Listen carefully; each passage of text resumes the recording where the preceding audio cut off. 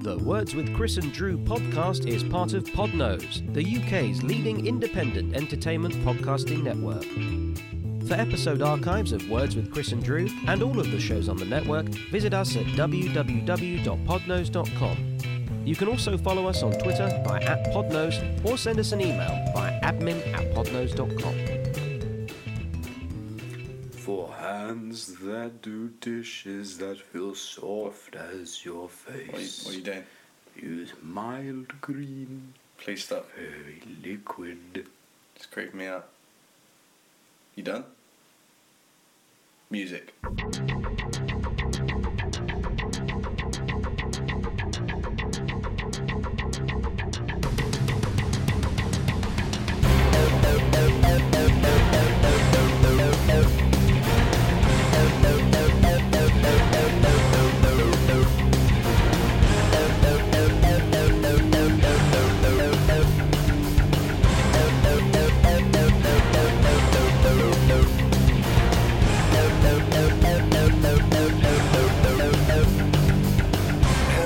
Hey, how's it going?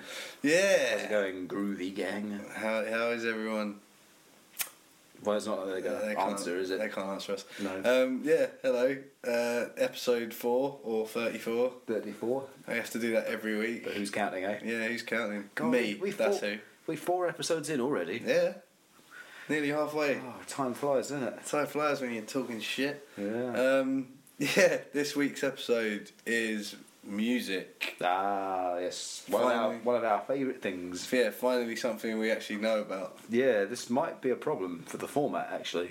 Do you think? Well, because a lot of the entertainment value is derived from the fact that neither of us know what the fuck we're talking about most of the time. I know. Well, This is something we're reasonably well informed on. Yeah, we'll see. We'll see how it works out. But yeah, this should be good. We have all of your questions as usual. We have Drew Sop's Fable coming at the end. And the feature this week is going to be Desert Island Discs. Woo. If you're not familiar,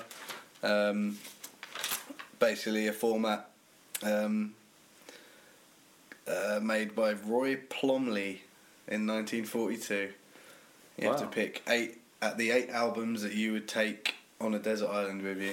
Yes. No yes. more and no less. Are we doing the luxury items and the books as well? Seeing as it's just a music episode, let's just do the albums. Otherwise we'll be here forever. Yeah, fair enough. So we'll get to that. It's a great format, Yeah. I would say.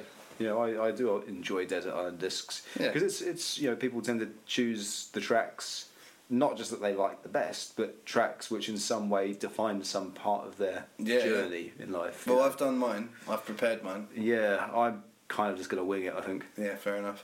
Yeah, this is a late night recording. This might be the latest we've ever recorded. I mean, it's not going to make a difference to you listening. Well, no, but- I think the Ibiza one was late. Oh, that's later. a good point, actually. Ibiza, that was like 1 a.m. or something. Yeah. Alright, fair enough. Ignore what I just said. And you can tell because we're both really tired and emotional, isn't it? Yeah, that's true. Alright, I guess we'll just dive in. Why not? Get cracking. Why not?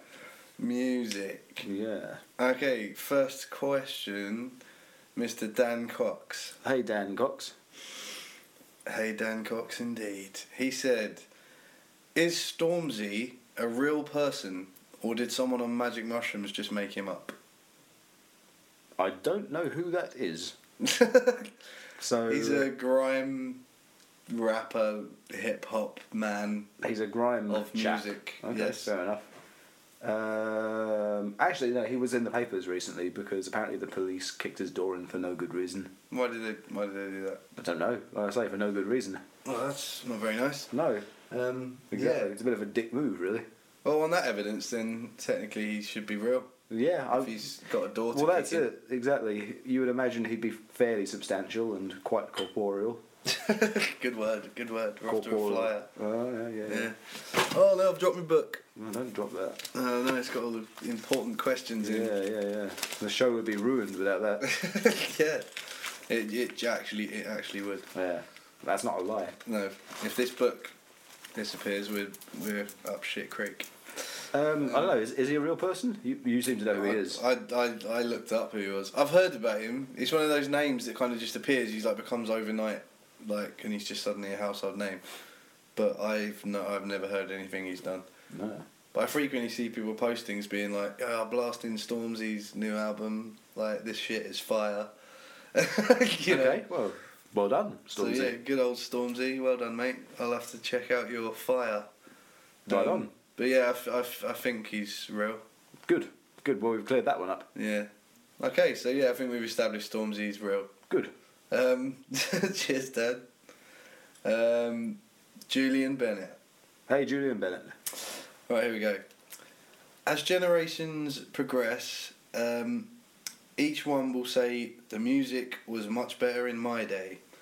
Seeing that my day tends to relate to one's formative years, let's say the decade from your early teens, would you say this is true, that music has progressively become worse, or that it's relative and the outgoing generation has just become old in a Victor Meldrew sense? If it's the former, then which decade would you say has been the most consistent for good music and or innovation? Oh, that's a great question, actually. It is a great question. That's a fantastic question. Yeah. So we give Julian the prize for best question already? Is there a prize? Well, we gave one last week to Kim for her Ring 2 TVs. Did Kim actually get a prize, though? Or No. did we just say we're going to give her I saw her prize? earlier, I didn't give her anything, so... Well, there you go, Julian, your prize is a whole lot of nothing. Yeah. But it's still a great question. Well done. Yeah, no, I mean, there's a lot of sense. There's a lot of sense there, actually, because when people say there's no good music anymore, what they generally mean is there's no music that sounds like when I was young anymore. Yeah. You know? All that I like. Yeah, and the thing is, it's like, I mean, like, for me, to answer sort of Julian's question there, the period for me that kind of really sort of does that for me is like a lot of the stuff that came out in the 90s. Yeah. You know, because that was really when I first sort of discovered music. Yeah. And, you know, it just sticks with you. You know, you hear a tune from that period, And it takes you and back. it instantly it takes you back 2 decades. Well, actually, you were saying earlier on, because we're doing people that aren't familiar with me and Andrew and Nick Sampson are doing a wedding band. This is a bit of a shameless self-promotion here. Yeah, so if if anyone's getting married... Anyone getting hitched or thinking about getting hitched? Yeah, and also if anyone wants to sing for our band, then we'll come and sing for us. Yeah, We're learning some old classics that you might hear at a wedding or at a None night of them in are from the O'Neill's. 90s either. No, but you said earlier about Sum 41. Yeah. Yeah. Yeah, it reminds you that you used to be young. Yeah, you said it made you a little bit depressed. It did. Yeah. Because in the early 2000s, the world seemed a lot more fun than it is now.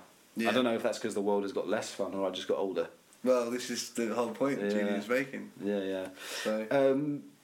But yeah, I mean, but having said that,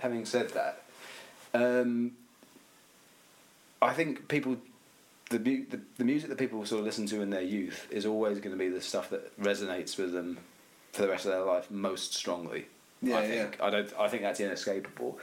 But having said that, I think that there was probably a period from the 1960s to the mid 70s.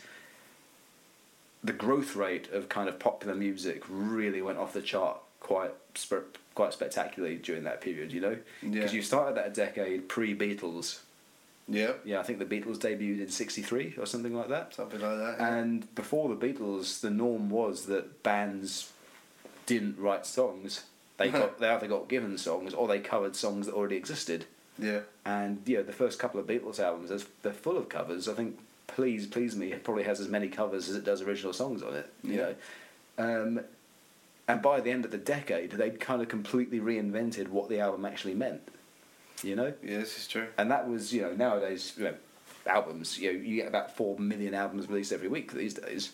You know, but like they kind of completely revolutionised the very notion of it. Yeah. You know. Would you say music, objectively has become worse? Well, in the whole, they don't make them like they used to, kind of way. But after the Beatles, you ended up with you had at the same time as the Beatles, you had the Doors, you had the Who, heavy metal kind of got started. Yeah. Up to the mid 70s, you had Led Zeppelin, prog rock kicked off. Yeah. The best Pink Floyd albums happened in the early half of the 70s. So I think in that sense, the growth rate of popular music in terms of in artistic terms was far quicker at that period than it has been possibly from any point since. Do you know what I mean? I see what you mean. That said, I think there is still. I mean, it does kind of bug me when people say, "Oh, there's no good music anymore," because I think there's plenty of good music. You just have to look for it now. Yeah. It's not, you know, I think it's not the case anymore that you're going to hear the music that you like and all the good music on Radio 1 or Capital or Kiss or whatever. Yeah. You know, if there's a particular musical itch that you need scratching, then look for it because it's out there. Yeah, you know, definitely. you got Spotify, you got Deezer, you got YouTube, Yeah. you got Bandcamp even. And Yeah. Bandcamp is fantastic for that sort of thing. Yeah. You know, because you could find people that like you wouldn't have found otherwise. Yeah. Ben at work frequently uses Bandcamp. Yeah. Because he listens to a lot of like punk and stuff, Yeah. so it's not in the mainstream. So it just it kind of grates on me when people say, "Oh, all the good music's happened." It's like no, Yeah, it was- people have been saying that since time immemorial. Going back to the Beatles, the guy from Decca Records, I believe, I can't remember his name, refused to sign the Beatles because he was under the impression that guitar bands would be out of fashion in the next 2 years or whatever. Yeah. You know. Yeah. That So, was. You that know, was a oh little yeah, all the good guitar music's done now. There'll never be any more good guitar music after. Yeah. You know, so yeah, there you go. That was a long and meandering non-answer, as per usual. Yeah. So, Good. but good. I enjoyed the question very much, though. Yeah. He's got another question as well. Oh, even better. He says, in my opinion, I believe that nigh all modern music came from the blues. Would you agree? If so, explain. Oh, it's another good question, actually. Yeah. Julian's a musical man. Dread Centre. Big Yeah, up. yeah. I think there's a lot to be said for that theory, actually. Yeah. You know, because if you think about where popular music in terms of the music industry is now kind of came from, you can trace that back to sort of like the 1950s rock and roll. So Bill Haley and the Comets and Buddy Holly and all that sort of stuff. But all of that stuff was based on the 12-bar blues, Yeah. which came from the blues, right? You know, Yeah. and this is the thing. Like modern music now, I mean, if you try and draw a straight line directly between, like Robert Johnson and Ed Sheeran, Yeah. it's gonna you're gonna be like, what the Yeah. fuck? But I think there's a lot to be said because the overall development of it, you know, so much of it started with that whole thing, you know, in the 1950s. I mean, rock and roll, the idea that music could be like a youth subcultural phenomenon started then, you know. Yeah. I mean, God knows what music was like beforehand. I heard Completely that, ghastly, I should imagine. yeah. I heard that the whole that sort of blues rhythm came from the heartbeat. That Okay. it was supposed to be. That's where it came from. The maybe. swing rhythm. Yeah. Yeah, okay. I can kind of see that.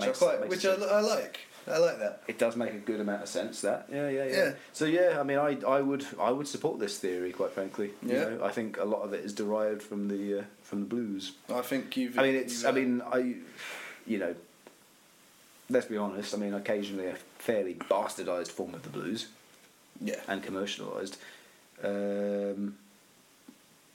But yeah, I think it's Blues inescapable. nonetheless. It's inescapable, really. Yeah. If you don't have the blues, you wouldn't have popular music as you know it today. Fair play. Good answer. I think you answered that one better than the last one. Oh, awesome! Thanks. Cheers, Julian. Good cracking questions. Okay, Matt Raven. Hey, Matt Raven. He says, "How have Slayer got away with playing the same song continuously for 12 albums over 30 years?" Right. Listen. Here we go. Okay, Matt. I know you're not big into Slayer. I like Slayer. Right. Please explain to me how the fuck Haunting the Chapel sounds like the same album as Seasons in the Abyss. Show you're working. I'm waiting. Oh. Nobody has ever managed to answer this satisfactorily. Well, we need a. I mean, it is riposte from Mr. Raven. it is a popular trope in metal that Slayer have been like unbelievably repetitive, and you know there's maybe an element of truth in it, but I wholeheartedly reject the idea that they've literally only got one trick in their Okay. trick bag. I mean, yeah, I know what he's saying.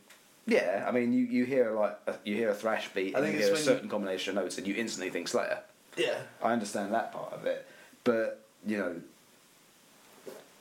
I don't think it's reasonable to say that. It's probably not fair to say that. I don't think it is. I think Slayer. I mean, you know, one thing I will say is that from maybe the Divine Intervention album onwards, I don't think they really added a significant amount to their trick bag since that point. Right. But you know, over the course of their career, you can't argue. You cannot. It is inarguable that there has been development. Right, You just can't. You know. Fair enough. You know. I won't have it. I'm not having this. Loving it. It's just I've seen him live a couple of times, and I mean live I do get bored Yeah. of Slayer. I mean I stick around, you know. I like Slayer. I don't care. I don't care what anyone. It's got to the point now where it's maybe not even cool to admit that you like Slayer. You know? How did that happen? Is it like it's sort of like Metallica now? Yeah, maybe. But like the fact that it's Slayer is kind of like. I remember a time when you said to someone, "Oh, I'm into Slayer." Oh, fucking cool, awesome. Yeah. I'm going to talk to you. Yeah. Whereas now, be my friend. Yeah. Whereas now it's kind of like, oh god. Yeah.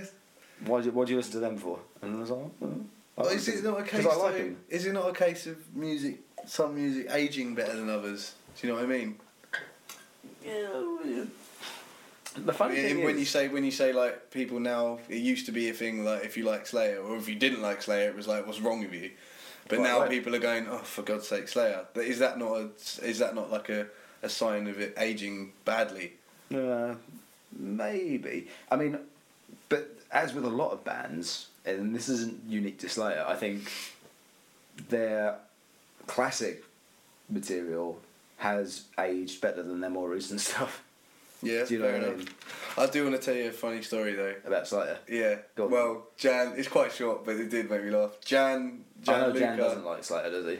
I'm not sure his persuasion on Slayer, but he once convinced one of his friends that Kerry King had a giant Star of David tattooed on his back. Like, which I found pretty fucking hilarious. Okay. I think it's. I mean, I'm fairly confident that he doesn't. No, of course he fucking doesn't. Yeah. All right, cheers, Matt. Yeah, Andrew will be waiting for your. I want to hear your. I eagerly await your response and your best defence. Yeah. All right, Matt. So yeah, post that in the next when we put this up. All right, I want to hear that. I want to see that, and then Andrew can like argue back the week after. All right, good. Martin Bird. Hey, Martin Bird. I like this question a lot. If aliens landed and you had to pick one song to explain what metal was, what would you choose? Oh man, that's a tough one. Yeah. Because there's quite a lot of metal, isn't there? There's a lot of metal. It's not just metal. There's lots of different types of metal. You got classic metal. Like, are we going to go through the entire? No, we don't. We don't need to go through all the We don't genres. need to go through I think that. people understand generally that there's quite a lot of them. Just metal. All under Um, one. I suppose the best one I could think of is The Book of Heavy Metal by Dream Evil. Do you know that song? Yeah, I think I know what you're talking about. It's unbelievably cheesy. Right. It could, like, if it turned up at the Eurovision Song Contest one year, you wouldn't be surprised. It's that kind of thing. Yeah. But it opens with the line, "I signed a contract with the devil." And it's like, you want to say, no, you didn't, you stupid man. But the song is so unbelievably, unapologetically trashy and Right. crass that you can't help but get just caught up with it. Yeah. Like, read all about it in the Book of Heavy Metal. Yeah. And hopefully the aliens will get it at that point. Yeah. All right. Any others you could think of? Like maybe some Dio. Yeah. Yeah. Holy Divers, probably as good a place to start as any. Yeah. Sabbath. Black Sabbath by Black Sabbath. Yeah. That that kind of laid the blueprint, didn't it? Pretty much. Far Beyond Metal by Strapping Young Lad. That's quite fun. Yeah. Yeah. So any of those, I think aliens would pretty much get the picture after that. Well, what they would make of it, goodness knows. Oh no! I wonder what they're listening to up there. Well, maybe they probably got to the point. If they're advanced enough to kind of visit us, they probably got to the point where like they've transcended the idea of mere genres and styles, or even music. Do you know what I mean? Yeah. They probably, all the artists in their world have transcended to the point where all the music is essentially the same. No, maybe. And it's just this collective subconscious that they can just tap into at will. Well, there's a thought. Well, that's what, that's really, I think, what music is that's why it's appealing, isn't it? Yeah. That idea of a collective subconscious that everyone can relate to. Everyone participates in. Yeah. And music is a manifestation of that. So that's why, when you hear a particular song or whatever, and you get it without even being able to fathom it, Yeah. Which means, it stands to reason that somewhere out there is a collection of notes and a collection of words and sounds that could be put together to make one song that it's impossible not to get. It's a nice thought, isn't relate it? to. Yeah. One day I hope that's true. Yeah, but would it ruin music altogether if someone wrote that song and then it was over? It's like, oh, music's done. That's it. There wouldn't be any need for any more music. They've won music. Well, it's not a competition. Let's be honest. Tool won music ages ago. Everything before that was tuning up. Right? Yeah, exactly. All right, let's move on. Music's not a competition, though, is it? Really? No, it's not. Well, it shouldn't be. I mean, the ultimate goal of an artist surely is to kind of reach a point where you don't need to make music anymore because you don't have anything that you need to express anymore. Yeah, exactly. Or there's nothing you need to vent or exercise anymore. No, this is true. Whatever. All right, Rab McLennan. How are we going to get a food question in this week? I can't see. He's man. I actually saw him on the bus yesterday, and he was so upset that his question last week didn't make it in because he was too late, wasn't he? Yeah, so he was like, he made sure he got this one in. He said a good few bands have written songs about booze, but none to my knowledge have about food. So if you were to do so, what would the song title be? If we were to write a song about food. You wanted to write a song called Bangers and Thrash for a while, didn't you? I did, Bangers and Thrash, or I think The Hell did a song called Bangers and Mosh. They probably did, yeah. Which annoyed me, because I was like... They nearly nicked They nicked half of your idea. Yeah. I was pissed. I was annoyed with that. Yeah. That's The Hell, they can do what they like. Yeah, I suppose. Bangers and Thrash. It's a great name. What else could there be? 10 Ton Steak. Well, there's a band called Steak. Oh yeah? We played with them once. Long time ago. About 5 or 6 years ago. Oh, well, there you go, Rab. Look up a band called Steak. They're good. What was that band? Was it the something Hot Pots? The Lancashire Hot Pots. The Lancashire Hot Pots. Yeah. I mean, yeah, Liam. We played a gig at the Borderline a while ago, didn't we? And Liam saw a poster for a band called the Lancashire Hot Pots. Yeah. And essentially, they're meant to be a Lancastrian version of the Wurzels. Yeah. Basically, I looked them up. It's not that good, to be honest with you. It's a shame. Because this is the thing. The Wurzels, they obviously had the country bumpkin gimmick. But they also had some fairly entertaining songs as well. Yeah. And the Lancashire Hot Pots, on the evidence of what I heard, had the gimmick and that was it. Yeah. Which is a shame. The Wurzels are still touring as well, incidentally. Really? Yes. Will you go see them? If they come to Bromley, I might. Well, I'm not convinced I would venture much further than Bromley to go and see. No. Considering I only know 3 of their songs. Yeah, no. Fair enough. Yeah. Rab had another question as well. He said, what do you like to eat before a gig? He specified not a festival because he said he asked that in one of the other seasons. Just a normal gig. A gig that we're going to or a gig that we're playing? A gig that we're going to. I'll tell you, one thing I did a few years ago. I went to see Devin Townsend's Retinal Circus at the Camden Roundhouse. Yeah. A few years ago, and I met up with a few friends beforehand. Right. And we we ended up going to Yo Sushi beforehand, actually, in Camden. Oh yeah, there's one of those in the Glades now. Yeah. I haven't And visited yet. it was very, very pleasant, actually. Sushi before a metal gig, that's a bit out there. Well, I mean, the thing is, one thing I hate at a gig, particularly, and this was a long gig as well. The entire show was about 3 hours or something ridiculous like that. Yeah. And one thing I really don't like at a gig is where you obviously have your dinner beforehand, and you have something really, really, really heavy, and it's just sitting there the entire time. Yeah, kind of kills your You're buzz. surrounded by people. It's Yeah. really hot in the venue, and Yeah. it's unbelievably loud, and you've suddenly got indigestion because you've had a couple of pints as well. Yeah. It's awful.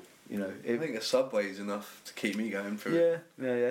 So there you go, Rab. There's some interesting that's what you food do. stories relating to music. I like it. Cool. Darren Packham. Hey, Darren. This is good as well. When in a stressful situation, like being stuck in traffic or something, do you prefer heavier music to power through it, or something more soothing? Ooh, good question. Good question. Yeah, I have this problem. I don't like food shopping, particularly. No, I don't. Because I get flustered, and I make impulse purchases that I regret later on. Do you make a list before you start? Sort of a mental list. No, Though. that's no good. Well, the thing is, I find I always I don't like being out in public, so I always have music. If you have a physical list and you've got a sort of routine, if you've got a process. Yeah. Or like. I know I'm generally quite an organised person, but it's kind of because I usually buy the same things. I have the mental list, but then when I go, it's like there's a few things I'll choose between. This is well off the point. My point was that when I go shopping, I always have music playing in my ears, Okay. and I found that if I have like really heavy music or like fast stuff or energetic stuff, it really it throws me off. Like I have to have something really like quite chilled out when I'm food shopping. But yeah, that's my idea of a stressful situation, doing my food shopping. Yeah. What's your idea of a stressful situation, and how do you get It doesn't through it? involve food shopping usually. No. I mean, I don't especially enjoy it. It's a bit of a pain, but it's not like. I can deal with it fairly. Yeah, I deal with it. No, I mean traffic jams is the one, isn't it? Yeah, so what do you prefer in a traffic jam? That's a very, very, very good question. Because a lot of the time, if I'm in a traffic jam, I'll make a very conscious choice to say, right, I need to listen to something fairly relaxed. Yeah. But the trouble is, in sort of like making a really conscious and really concerted and contrived effort to do something relaxing, I find that it just produces the opposite effect a lot of the time, Yeah. So I don't know if it's the same for you. No, I kind of know what you mean. So like sometimes it's like, I need to chill. I'll listen to Casualties of Cool. That's Yeah. a chilled album. But the trouble is, I then get very, very sort of like, I just need to relax. Mm. You know what I mean? When you consciously try to relax, You or stress when I yourself out consciously more. try to relax, Yeah. it produces entirely the opposite effect. Whereas I find listening to heavy music, because obviously I like heavy music. I find it immensely cathartic. Yeah. Which I think is why most people listen Well, this to it. is the to be thing. honest. I've been in a car with you many times driving to gigs and stuff, and it sounds weird, but sometimes coming back from a gig, like when you're coming back about midnight and you've got maybe like a 2-hour drive or something, we put on things like Behemoth or Flesh God Apocalypse, and it actually starts sending me to sleep. It's got like a weird like death metal and things like that actually have like quite a. I mean, to some people it would just sound mental, and you'd be like, "Oh, you're just saying that. You're talking shit." Like if you I just suppose it's if you because listen to it has that kind of like. There's just like a hum to it. Yeah, it has It's that like- constant that high velocity rhythm. Yeah. Like all the time.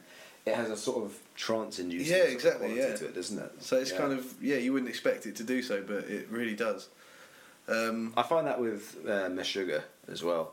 Yeah, It has a slightly trance-like quality to it if you allow it to. it's like clockwork. It's just like I'd tell you one album you definitely, if you need to stay awake, one album you definitely do not want to listen to, particularly if you're driving, is Dope Smoker by Sleep. Oh yeah, I've heard. I've told. I don't know if I've told you about it. I think I've heard Jason spoke about it. You should before. listen to it. It's basically Sleep had released. This was in the 90s at some point. Sleep had released 2 or 3 albums prior to this, Okay.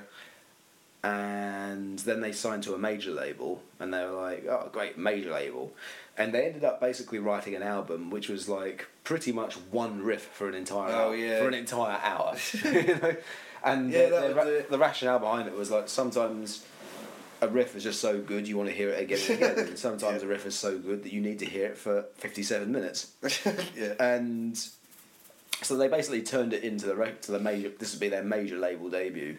Yeah. And basically, the label's response was, "No, seriously, where's the real album?" And this is it. This is Dope Smoker by Sleep. This is the album. So we're not going to release that. And so they didn't. And then Sleep basically went on an indefinite hiatus at that point and essentially disbanded.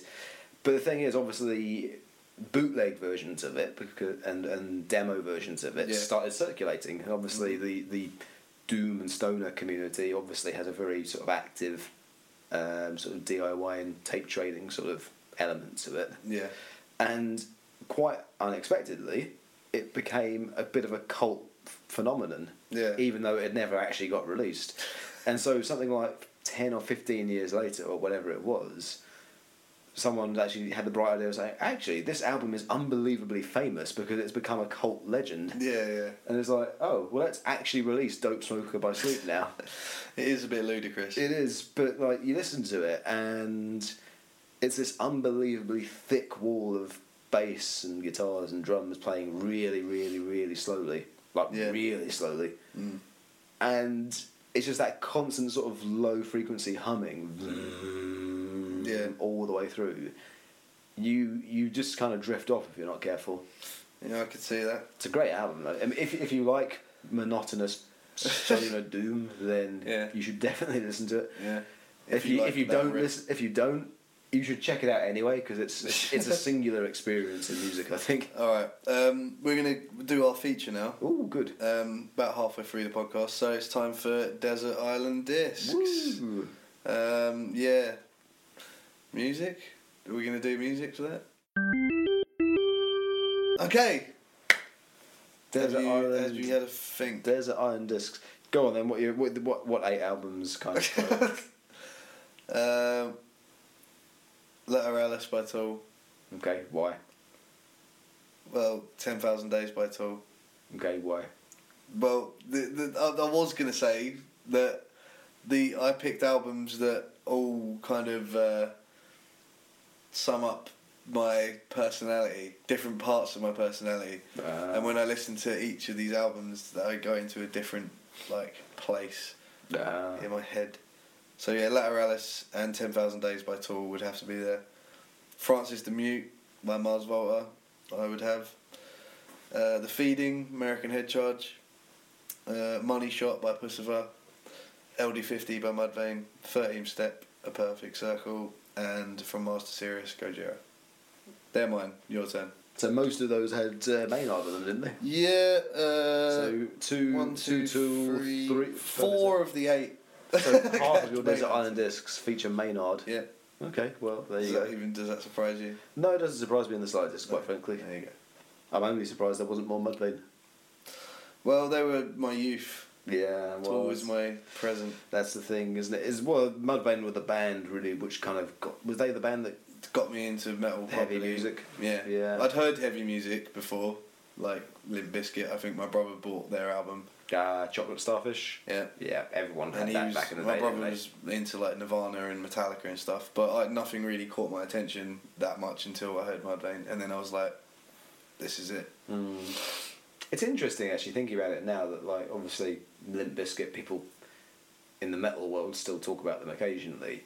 Yeah, but it's interesting that how at that time that album was a mainstream pop culture phenomenon as well. Yeah. Do you know what I mean? Like in a way that heavy music hasn't been since then. Yeah, I know what you mean. Do you know what I mean? Like Roland was on the radio constantly. Yeah. Like and not just on like the XFM rock show. Well, it almost became like a novelty record though. Yeah, it was in a little bit, I suppose. Anyway, what are your It's crazy. What are your 8 albums? Oh man, eight bits of music, eh? Trapped on a Desert Island. You know, only 8 bits of music Yeah. to remind me of not being trapped on a desert Yeah, island. basically. I suppose that's the point, isn't it? Well, let's see. I think the very, very first one would have to be an album called The Extremist by Joe Satriani, who, for those of you who don't know, Joe Satriani is an instrumental guitar player. And Yeah. I know, obviously, the guitar is an instrument, so that's a bit of a tautology. But he releases albums which are almost entirely instrumental, almost entirely without vocals. Yeah. Sometimes he sings, but not very often. And that was the first bit of music I developed a very strong opinion about, Okay. basically. Second album? And second album, I suppose the next band I got into properly after that was probably actually Blur, actually. Blur. Okay. Yeah, Interesting choice. Blur. And weird. I caught them at a slightly weird point in their career because the song which sort of hooked me initially was Song 2, obviously. Mhm. But I got the album that was on and listened to that and really got into that album. And that was when they were sort of trying to move away from being a Britpop band Yeah. and were sort of moving into maybe slightly more experimental territory. Okay. In the words of Damon Albarn at the time, no more fucking brass bands. Alright. Third album? That's 2, isn't it? Yes, Oh, that's what I said. Jesus. Third album. I suppose the next band I properly got into after that, I did have a very long love affair with Ocean Colour Scene after that, actually. Not literally. Okay. Because they released an album during that period. They released 2 really good albums during that period. Right. I think they're really good, and anyone who disagrees can go away. Go away. Get off my desert island. Yeah. This is for people who like Ocean Colour Scene only. They released an album called. They released 2 albums, Moseley Shoals and Marching Already. Which one are you picking? I suppose it's got to be Moseley Shoals because Right. it's a better album. Fourth album? Trying to get you through these because we could be here a while. After them, I suppose these are some really fucking embarrassing albums in here now that I think about it. Sure Island. Yeah, it's my island. Yeah, I can do what I like, can't I? Yeah. Woo! In terms of, I suppose after that, around the same time, aged about 14, 15, I was very into Stereophonics for a while. Okay. So that would have been Performance and Cocktails, that album. Had The Alright. Bartender and The Thief on it and all the rest of it. Yeah, right. But that was important. That was an important one for me because those were the first actual songs, like songs that I learned on the guitar. Alright, that's a fair one. And it was very approachable because, you know, it's all very simple, straightforward music with just sort of very basic riffs and chord sequences in it. But that was a big deal because it was like I got the tab book for Christmas one year, Mm. and I was like, "This is great. These are actual songs, like songs an actual band are playing, and I can keep up with it." Yeah, yeah. Do you know what I mean? That was a bit of a revelation. You know? Okay. So that was an important one. Fifth. After that, it's got to be Metallica. Which album? Don't Kill Me. It's going to have to be Reload.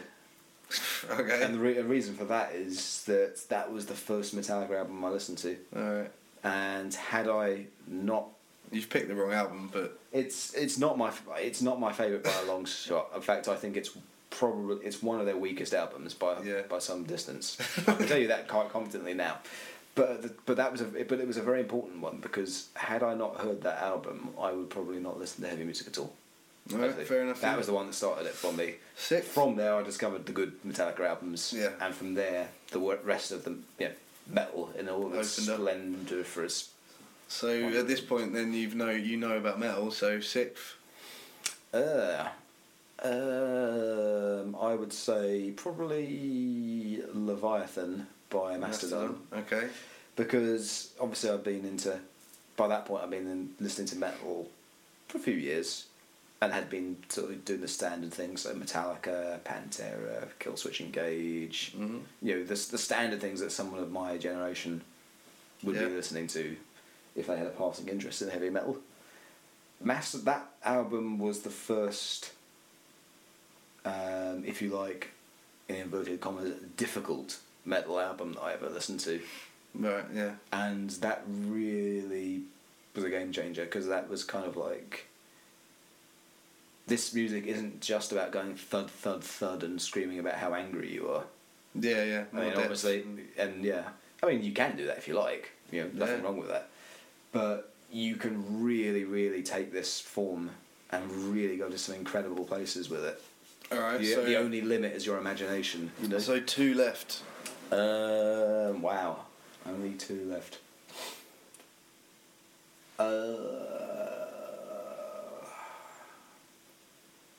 Jeez. Catch 33 by Meshuggah.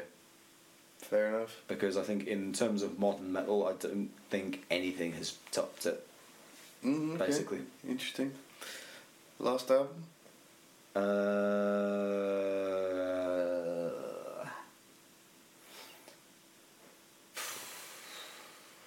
This is tricky, because there's 2 things I want to choose between. You can only have one. I'm only allowed one, aren't I? What are the 2 choices? Either Devin Townsend or Gojira. No, yeah. Okay. I'm which one a very, very big fan of both, as you know. Yeah, obviously. I would have to pick... God, this is hard. Yeah. I'd pick Terrier by Devin Townsend. Ooh. You understand that choice, I Yeah, think. fair enough. Yeah. Alright, that was Desert Island Discs. Ooh. Well done. Yeah. Okay, back to the questions. Ben Nothing. Hey, Ben, nothing. If Bill and Ted and Wayne and Garth formed a supergroup, what would they be called? And what song would they cover first? And which member would develop a drug problem and get kicked out first? I could see Garth being a total liability, actually. Right, okay. Because the reason being is that Bill and Ted, they were like symbiotic almost. They were totally on a level all the way through. Yeah. You know what I mean? Yeah. Whereas with Wayne and Garth, you always got the sense that Garth felt a little bit jealous of Wayne, or at least felt that Wayne, being like the front man, if you like, you always got the sense that Garth felt a bit undermined by it, a little bit. So you think Garth would be... So if anyone was going to go off the rails, I reckon it would be Garth. Okay. What would the band be called? Darren said they'd be called the Wild World of Wayne Stallions. Yeah, I mean, you can't really fault that. But again, the problem there is that it doesn't mention Garth at all. Because Bill and Ted are in there. The naming of the band would push him over the edge. Yeah, and that would be it. All right, fair enough. They'd be called the cream of some young guy. Okay, yeah, I like it. All right, cheers for that. Robert Honeyman. Hey, Robert Honeyman. Why does certain music make you put your foot down when you're driving? Sometimes not even consciously. Is it generally a speed thing, or is it a subconscious act? I think they have actually studied this. You know, No, I say they. What I mean is some. The men came and studied it. Some research team somewhere. Yeah. Not the Chris and Drew research team. No, the words. Those useless tossers. Those guys. Yeah. It was that. It was. I don't recall whether it was to do with the tempo. I think it might have been, actually, thinking about it. If you listen to music above a certain tempo, it can affect your driving behaviour fairly substantially. Well, Sam Edwards was saying to me the other week, there's certain songs that he just can't put on when he drives because it's dangerous. Yeah. I can't listen to Flesh God Apocalypse when I drive. No. If you've never listened to them, you probably should.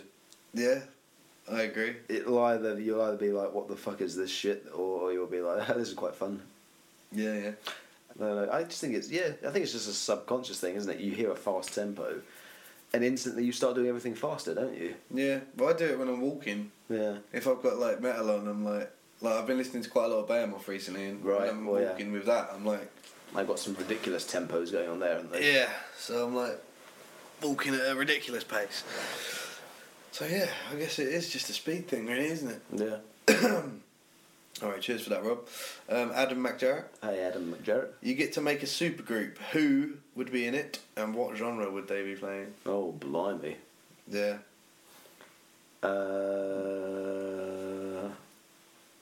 How about I pick? Yeah, we have to do this as a joint thing. You see, this is a tricky one though. We'll do singer, guitarist, drummer, bassist, standard four piece. Okay. But You get to pick a guitarist. okay. You get to pick a I drummer. get to pick a drummer. I get to pick singer, and you get to pick bassist. Okay. You're not allowed to pick Danny Carey or I wouldn't pick. Maynard. Well, I'm allowed to pick one. Okay. I'm not. Maynard's singing Oh, in the supergroup. Fair enough. This is a tricky one though because like supergroups a lot of the time don't work. Well, let's just say that they do. I mean, sometimes they do. Well, I'm picking Maynard as a singer. Who are you picking as a guitarist? Matt Pike of Sleep and High on Fire Okay, again, yeah, this could work. with Maynard. Yeah, that could work. Yeah. I'm trying to think of I've forgotten his name. Who's the drummer from Mars Volta? Oh god. They've had A drummers. few. Yeah. All right, the drummer that drummed on Francis the Mute. How about that? Yeah, whoever that was. That guy. And you need to pick a bassist. So the geezer from the Mars Volta, Matt Pike, Maynard, they need a bass player. They do, yeah. Oh. Geddy Lee, why not? Who's he from? Rush. That's an interesting band. That's a really interesting band. And the genre. I know for a fact that Matt Pike is a fan of Rush, so there you go. That would work then. Well, he's a fan of Geddy Lee, actually, more specifically, so Fair enough. yeah. So you can't argue with that. Alright, cheers for that, Adam. What have we got? Sam Edwards simply says, Baby Metal. What the fuck is that? We saw Baby Metal. Yeah, that was fucking great. You know what? I don't care. I find them unbelievably entertaining. I fucking hate them. I heard Gimme Chocolate for the first time. It was like, what the hell's going on? Yeah. And after about a minute, I was like, this is amazing. I just feel like it's a massive piss take. It is. Yeah, no, I don't find it funny. I don't find it funny or entertaining. It's a shame. I think it's a stain on the musical map. Really? Yeah, I don't even want to call it music. What do they do? Do they write their music? I doubt it. No. Well, exactly. So it's just like, fuck off. Just fuck off, Baby Metal. Is there any... I don't give a shit if you like Baby Metal. Where is it You're written? a moron. Where is it written? Where is it written that prefab J-pop music and heavy metal are not allowed to cross-contaminate? Does it need to be written cross-pollinate, down? I should say. Does it need to be written down for it to be wrong? Well, it's a figure of speech. Yeah, well, Who's making that rule is what I want to know. I am. As You? of now. Yeah, Well, you know, I question your authority, quite frankly. bring it. You know, as I said before, and as I say many times, I think the metal scene sometimes, most of the time, takes itself far too seriously, and needs something like Baby Metal in it occasionally, just to kind of shake everyone up a little bit. Yeah, but I don't see it as like a break. I see it as it's just like a publicity stunt. It's not so Yeah. much a break from like It is, and what of the it? heaviness of or the seriousness of metal. It's like there's other bands that could do that. Like, Such as? well, like Primus do that quite well. Are I'd say. they strictly in the metal scene though? No, but just in like alternative whatever, like make it more broad, like Mm. alternative music and stuff. You see, I'm firmly of the opinion that heavy metal fans, for all the tough guy posturing and all the rest of it, I'm not trying to be a tough guy, but saying I don't like baby metal. are hugely oversensitive about metal. It's not even that. I just think no matter even whatever genre you want to put them in, I think they're shit. it's I respectfully disagree. well, basically, yeah, you're wrong. I mean, you know, I'm not. I couldn't say I could literally talk you through like their entire album or anything like that. I'm sure. But- yeah, no. But I don't object to their Do they existence. release albums? I think they've got 2 albums out. Jesus. Yeah. But I don't object to the fact that they exist, like a lot of people do. No, they've got every right to exist. And what as a But band, if someone tries to like play them to me, then I just I'm sorry. Anyone who says I don't think that "Gimme Chocolate" is. I've never heard it. I don't listen to You them. have because they played it when we saw them. At the I don't know what the Gloves. fuck their songs are called. Well, there's one called "Gimme Chocolate." Oh well, yeah, I know that now. Great. I'm sure it was lovely. It's amazing. Oh fucking hell! I'm gonna have to have a think about you. All right. I'm a little bit angry, so we should move on. Matt Raven wants to know a gym playlist The gym. for being in the gym. Yeah. Oh, Working right. out. A workout playlist. I do not go to the gym. You surprised me. If I did go to the gym, I'd probably listen to Crowbar. All right. What have we got next? George Grimwood. Hey, George. What's the best gig you've ever attended? Oh, there's a tricky that's a tricky one, right? That is a really hard one. I've seen a lot of good gigs in my time, Yeah, as have I. and I've seen a lot of bands nowadays as well. The best metal show I ever saw. Again, I couldn't narrow it down to one. Seeing Meshuggah for the first time was a bit of a revelation. Yeah. Because they play, for those of you who don't know, they play these really bizarre rhythms on guitars which are tuned so low that they're practically like bass guitars. Yeah. And everyone in the band is doing these really bizarre rhythms with really jarring notes with an angry bald man bellowing over the top of it. Yeah, pretty much sums them up. What makes it such a weird experience when they play live is that they've got more lights on stage than any band I've ever seen in my life. Yeah. It's unbelievable. I mean, the amount of power they use must be. I don't even want to think about it. But their lights man actually sort of has all of these millions of light bulbs, floodlights, and all the rest of it going off in exactly the same rhythms as these really strange, jarring rhythms that they're doing. Yeah. So the entire thing is like complete sensory overload for about an hour and a half. And you're by the end of it, like just constantly bombarded at God knows how many decibels by this stuff. Yeah. Scorched retinas. You're just kind of like a gibbering wreck by the end of it. It's amazing. Yeah, I can imagine. Always love seeing Gojira live. I've seen them 5 or 6 times. Yeah. And it's always buzzing after I see them for days afterwards. Yeah. I'm sure anyone who has also seen them was what's the word? Confirm that. That's the word. Yeah. Devin Townsend's Retinal Circus. That was a good gig. Yeah. Devin Townsend presents Ziltoid the musical. That was a great gig. Yeah. Best guitar gig I ever saw was Joe Bonamassa at the Hammersmith Odeon. Yeah. That was really good. He's a blues guitarist and he plays like Eric Johnson and Rory Gallagher and all the really good blues guys and Stevie Ray and Hendrix and modern blues treasure. Yeah, man. Fair enough. Yeah. Alright. Got time for one more question before we do Drew Sop's Fable. Drew Sop's Fables. Yeah. And it's going to segue us into next week's topic. It's George Grimwood again. Hey, George Grimwood. Next week's topic is love. So, George simply says, what's the best love song? Probably something by Meatloaf, I should. Alright. Yeah. Okay. But then again, there was always I would do anything for love. But there was always something quite tragic about Meatloaf's love songs, though, wasn't there? Yeah. Yeah. Generally. So maybe Undercurrent maybe of tragedy. Yeah. Yeah. I do love Meatloaf a lot. I knew that was coming. I do love Meatloaf. I don't apologise for anything, though. No, fair enough. So we're choosing a Meatloaf song.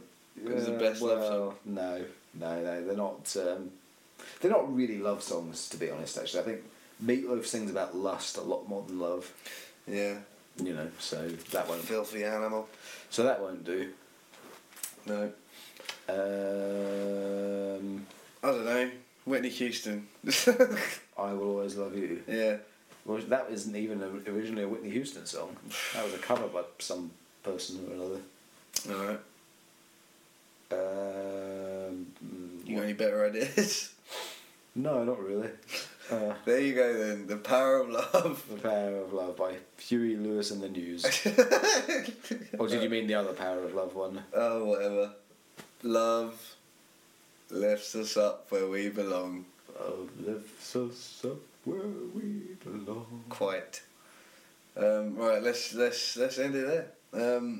Thanks for all the questions. We've got time now for Drew Sop's Fables, so Fable music. Blah, blah, blah.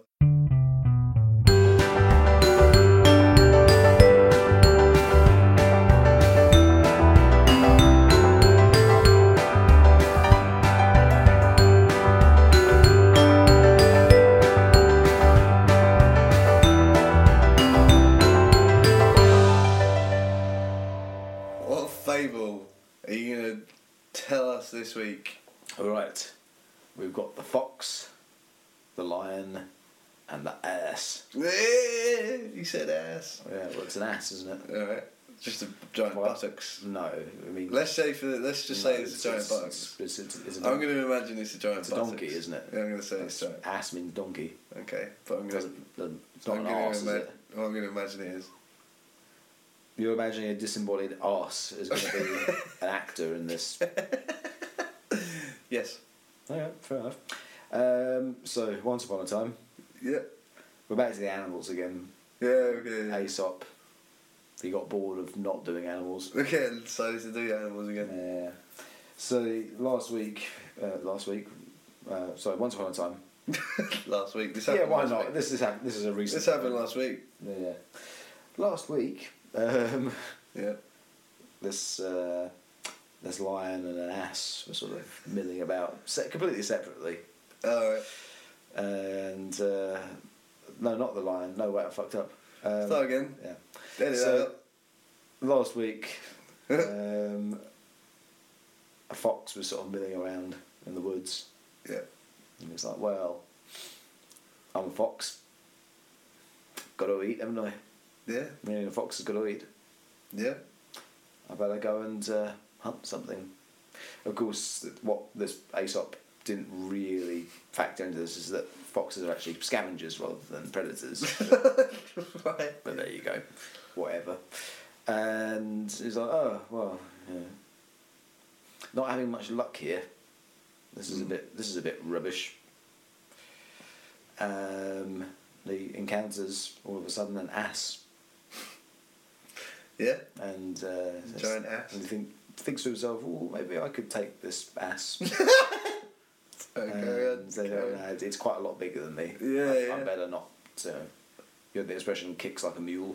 Yeah, yeah. Asses and mules are not actually the same thing, but you know they're No. related, aren't they? Yeah, yeah. So, I don't want to get kicked by this guy. Be game over. So I know I'll make an ally of him. That'll do. Befriended the ass. So yeah, he made friends with the ass, and he said to the ass, "Hello, ass." Yeah. And the ass said, "Hello, fox." Did he? He did. And the fox said, I don't know about you, I'm a bit peckish. Yeah. So I said, the ass. I said, well, you hunting then? And the ass says, well, no, I wasn't actually, but now that you mention it, that might not be a bad idea. What about you? You hunting? Yep. You having much luck? Nope. Oh dear. Yeah. Well, maybe, said the ass, we should pool our resources. Yeah. And okay, that's not a bad idea. Maybe we should, we can if we come up against anything maybe a little bit bigger than either one of us could take individually, if we combined our efforts, we could get a tasty dinner going on here. Yeah. And the ass said, okay, I think we've got a plan here. So off they trotted, through the woods. and didn't have much luck at all. They carried on for about an hour or so until they came up against this bloody great lion in the woods. Yeah. Let's not go into why that. And Fox was like, "Oh bloody hell, that's it. It's curtains, isn't it?" Yeah. So right, I've got to think of something here, otherwise my number's up. So very quickly formulated the plan, and the ass was also kind of like, "Oh bloody hell, what do we do?" So the ass said, "What are we going to do, mate?" And the fox says, "Don't worry, I've got a plan. I can get us out of there. Right. Out of this. So you stay here. I'll just have a chat with this geezer." And so he sort of wandered up to the lion and says, "Hey, you alright? How's it going?"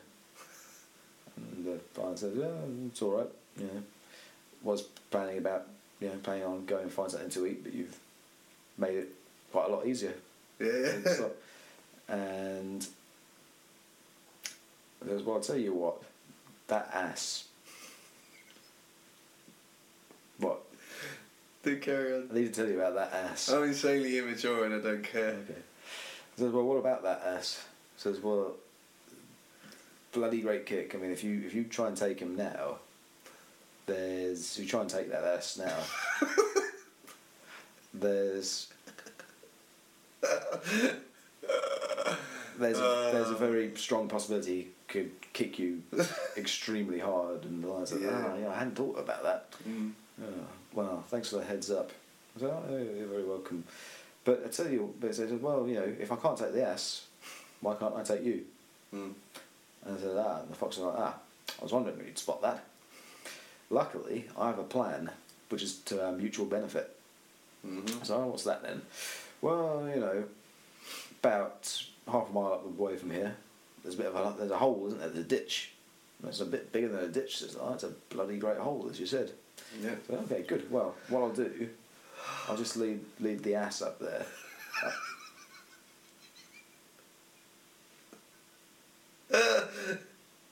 I'll lead the ass and, to the hole. To the hole. And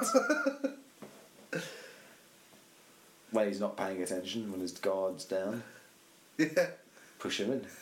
And then, no problem. Easy pickings for you then, isn't there? Death from above. And I said, "Oh, that's a good idea. I like this. I like this plan." And so, cool. Right, well, I'll see you up the way. And the fox trots up back to the ass and says, "Okay, it's all right. We've got safe passage. I've managed to smooth things over." "Well, that's a bit of luck." "Yeah, well, smooth talker and all the rest of it." "Oh, well done." So they carry on up the way, and they get to the hole, and so, "Why have we stopped here?" "Well, you'll see in a minute. Trust me, this is all part of the plan." "Oh, good." So you see that the lion's sort of slowly meandering up the path behind him. And I should probably point out as well that the reason the fox did this is that the fox obviously was trying to secure his own safety. He was trying to save his own hide, and that was the deal he kind of struck with the lion. I should have mentioned that earlier, but I forgot. So shoves him in. So, "Oh, you fucking bastard." So the lion's like, good, excellent. I see you've secured the main course then." "Well, what do you mean?" "Well, you've provided me the main course. I feel like an entree, though." Gobbles up the fox. And eventually gets round to sorting out the ass as well. So the moral of the story is that the treacherous should expect treachery in return. Oh, I've got to get you to read more of Ass. That made it so much better. All the fables now going to have asses in I think there was a few more in there that involved Ass. Oh, God. Oh, why didn't I think we could do this more? Yeah. What a pain in the ass. Yeah, brilliant. That was the best one yet. I loved it. Oh, alright, well, that's the end of our humble podcast. Yeah, see, I don't think that one was as entertaining, really. Oh, I fucking loved it. That was the best one. I mean, well, I did enjoy the first week with the giant horse-sized duck against the fox. Oh yeah, that was good. I enjoyed that. Right, well, we're both incredibly tired now, and we've got work tomorrow, so we're going to go. But next week, the topic is love. Send us some lovely questions, and yeah. Stay wordy. Oh.